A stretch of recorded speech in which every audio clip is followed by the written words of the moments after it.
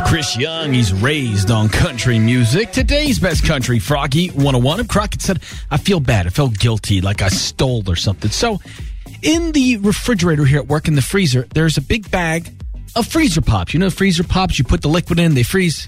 You eat them. They're in a little plastic see-through container. Like, I don't know, it's like a giant straw. That's the best way I can put it. If you don't know what a freezer pop, you would know what it is. Anyway, there's this big bag. I thought, so we have every month a staff lunch. So last month was a community cookout. So I thought these freezer pops were left over from the last cookout.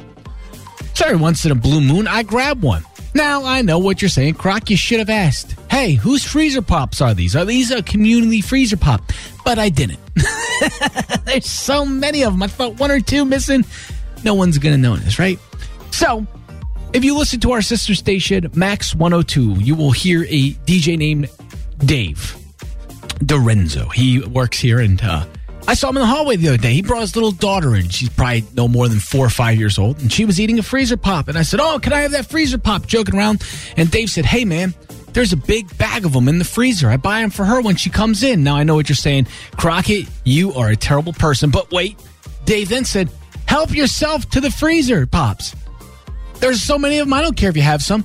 So at that point, I said, oh, thanks, Dave. I didn't admit to him that I took them. I felt a little guilty. I was stealing from a 5-year-old. But at the same time, he said, help yourself.